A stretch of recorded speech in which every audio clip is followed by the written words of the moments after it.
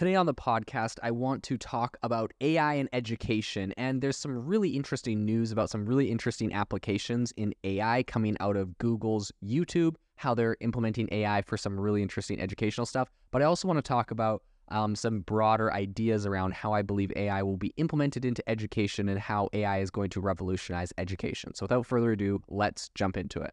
So the first thing to talk about is kind of the big headline story. A recent article in TechCrunch broke the news that YouTube is testing AI-generated quizzes on educational videos. First off, I think this is an absolutely amazing use case. So essentially, they're experimenting with adding AI-generated quizzes on their mobile app for iOS and Android, which are designed essentially to help the viewers learn more about a subject featured in an educational video. So the idea with this feature is also for it to help the video sharing platform get a better understanding of how well each video covers a certain topic. You know, there's always kind of like a double-edged sword on these kind of stories. So on the one hand, it's kind of like, I don't know, it's kind of funny. Like on the one hand, it's a cool feature. On the other hand, it's almost like more the ability for YouTube to gather more data for its ad network to see how relevant certain ideas or topics or, you know, how well a video covers something. So that's kind of interesting. And maybe some people have privacy issues with that. So that'll be an interesting thing to cover. But I think one thing that's really awesome is like the fact, you know, when I was in college even, a lot of different classes as homework, they'd say, hey, watch like X, Y, and Z YouTube videos. And then you come to class and they do quizzes on, you know, something you might have learned from a YouTube video or whatever. And this is going to be a real cool way for YouTube to kind of embed that right in. I'd be curious to see if they'll, you know, create a platform or a way for educators to be able to see what their students rated, or maybe even for parents, right? You have to imagine this has to live somewhere. Like these quizzes have to be viewed by someone other than just YouTube. Like what, YouTube's going to rate your kids on how well they retain something from a YouTube video. So I think that's, to me, the more interesting aspect if they start integrating this in a way that, like, you know, parents might be able to view it and help their kids, or educators, teachers might be able to see how their students have responded to the quiz questions and maybe take a load off of teachers or a load off of parents. But overall, I think this is a really cool concept. Essentially, the AI-generated quizzes were recently noted on their experiments page yesterday, but they're going to be rolling out globally to a relatively small percentage of users that watch a quote-unquote a few educational videos. And so the quiz feature is only available for different, just for a handful of portions of the English language content that is going to be there. And that's going to appear on the home feed as links under recently watched videos. So I think what's interesting is the fact that not all of YouTube's experiments actually end up making it onto the platform. So they have said, right, this is an experiment. This isn't necessarily like an instant rollout of a platform-wide feature. So because of that, I do think it's going to be something to watch and see if this is actually something that, you know, sticks around, if this is something that is going to be permanent on the platform, or if this is one of the many things that is going to end up on the Google Graveyard Twitter account. So I think we're not really sure exactly at the moment how many people are going to be seeing this, especially if they're, you know, not in school. And also, we're not sure how many people are going to be wanting to take these quizzes while you might be, you know, scrolling through YouTube, especially if you're not in school, like I said, because if you're not a student, yeah, you know, so I think it's going to be interesting to see how this is rolled out, because if this is just like a thing where it's like, oh, students, test your retention of this like thing, like I think you're going to get a relatively small amount of people that actually want to just like voluntarily participate, aka fill out a survey or just more ad revenue or ad data for YouTube. So I think if that's their implementation and their angle with this, it'll be pretty dumb. If they're able to make this a really useful tool with schools, which there is precedent that they might be moving in that direction. So I do have hope for it. And if that's the case, I think this will be, you know, really powerful, really cool tool.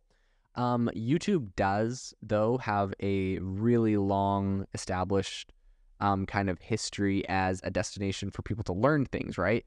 Whether that's, you know, I've learned how to replace parts on a car before and do all sorts of landscaping and cleaning, you know, my roof and different random things. I always go to YouTube for that. And so I think this whole kind of what people call quote unquote edutainment is a whole area on YouTube. You have really big accounts like How To Basic or TED Ed that essentially are popular educational YouTube channels that are, you know, teaching you how to do something or about a specific topic. And like channels like that, I think I think TED Ed has like over 18 million subscribers. How to Basic has over like 17 million subscribers. So these are really large audiences. These are like a lot of people are very interested in education on YouTube. There's probably like 10,000 really like super popular, successful educational channels on YouTube. I don't even know them all. I'm always excited when I find a new one. I watch a lot of random like engineering channels on YouTube where they build cool little robotics or toys. I'll watch that with my son to try to, get him interested in engineering and building things. And so I think this is really definitely a very big space. I think it's this big demographic on YouTube. And so I think in addition, like I mentioned earlier with, when I was in college, a lot of our teachers were using YouTube for homework or for other things, finding a video and having us watch it and then do quizzes on it. I think a lot of teachers go to YouTube to create educational content or to discover like new videos they can share to add extra perspective on a specific topic. And I know from my own experience, I've seen, both cases. When I taught at university, I would often upload content to YouTube, send it out to the students. Sometimes I just keep it as a private video, right? Or sometimes it'd be public. And I would have, students watch that and use that for whatever our next, section or whatever our next topic that we were studying would be. So I think for that, and for people that genuinely want to learn more about a topic, the new quiz feature could be an effective way to gain a little bit of a deeper insight into the material. And there is precedent for, in my opinion, YouTube going in the right direction with this and partnering with educators, because just recently, a little bit earlier this year, YouTube actually partnered with Crash Course, which is a popular YouTube channel. It's got like 1.6 billion views. I think it's got almost 50 million subs. It's run by John and Hank Green. But Crash Course and Arizona State University partnered with YouTube, and they launched what's called its Study Hall Initiative, which essentially gives college students free access to 4 main courses that are covering a bunch of different topics. So pretty much college math, U.S. history, English composition, and a couple more. So it's a pretty popular channel, and the fact that YouTube is kind of partnering with them and also ASU in this move, I believe is a good step in the right direction. I think I'd like to see more of those kind of partnerships and asking educators what would be useful for them, finding ways to integrate it into tools that they can actually use these quizzes to test their students instead of simply, just, I don't know, throwing a random quiz on there and telling you, hey, congratulations, you did well on your random YouTube quiz that will be used to gather data to sell you more ads. Like, I don't think that will be the sales pitch they want. And so I think the sales pitch they want is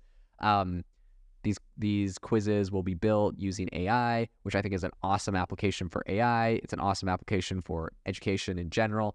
And I think that's the angle that they want to take. I think overall, there's a couple different areas that I myself have realized will be really big for AI, for ChatGPT, specifically in education. And so I wanted to cover those real quick with you. The first one is personalized tutoring.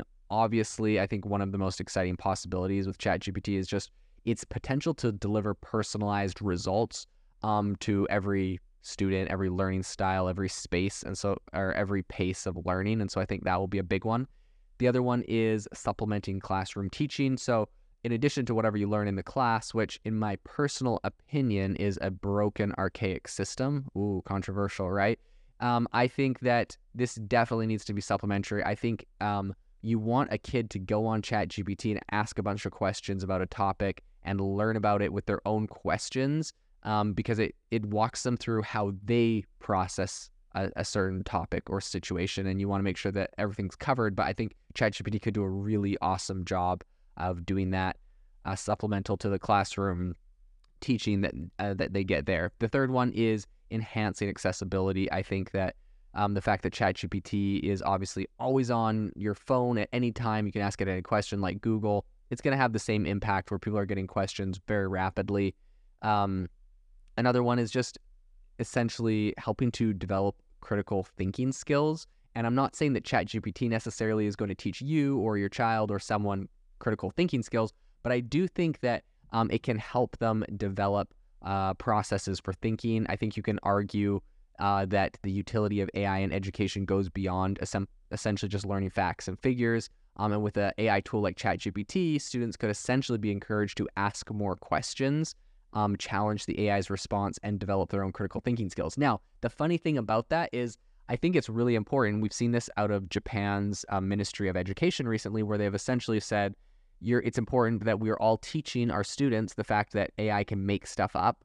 And they literally have the educators over in Japan giving them fake information that AI generated and saying, spot this or double fact check it, and like teaching them the importance of doing that.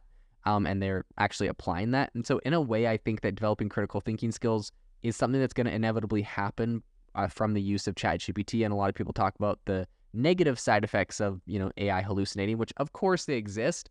But I think one of the positive side effects is it will cause people to question the information they receive and do their own research to dig a little deeper in whatever way they plan on doing that, and to try to find really good results and to fact check everything that they get.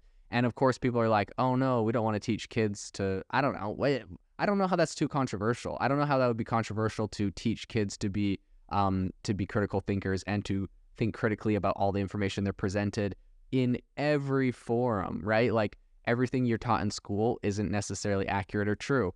Wow, that might be controversial, but it's true, right? Like we change history, we learn new facts, we learn new archaeological data, the new evidence emerges on different law cases. Like facts and information change all the time. And so I think critical thinking will be developed as, kids learn that AI can hallucinate, and, what other things in the world do they need to question? What other ideologies should be considered? Should they dig deeper on?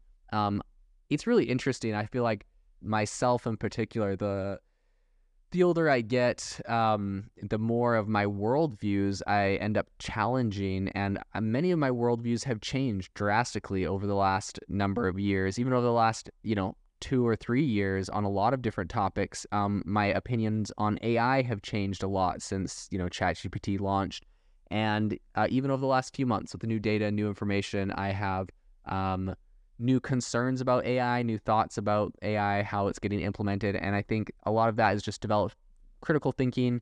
On a lot of that is due to the fact that I think I have done a lot of my own independent fact checking, which I think is super important for people in education and students to learn how to do. So overall, I'm really excited for the implications of AI in education. I see this as being a really big space, so it'll be very interesting to follow this into the future. Thank you for listening to today's podcast episode, breaking down how AI is impacting your industry. Today's episode is sponsored by AIbox, a no-code AI app builder and marketplace, which just launched a crowdfunding campaign. If you are interested in investing in a new AI startup, you can go to republic.com/AI-box. I'll leave a link in the show notes as well to learn more. The minimum investment is $150 and the maximum investment is $100,000. Until next time, have a fantastic day.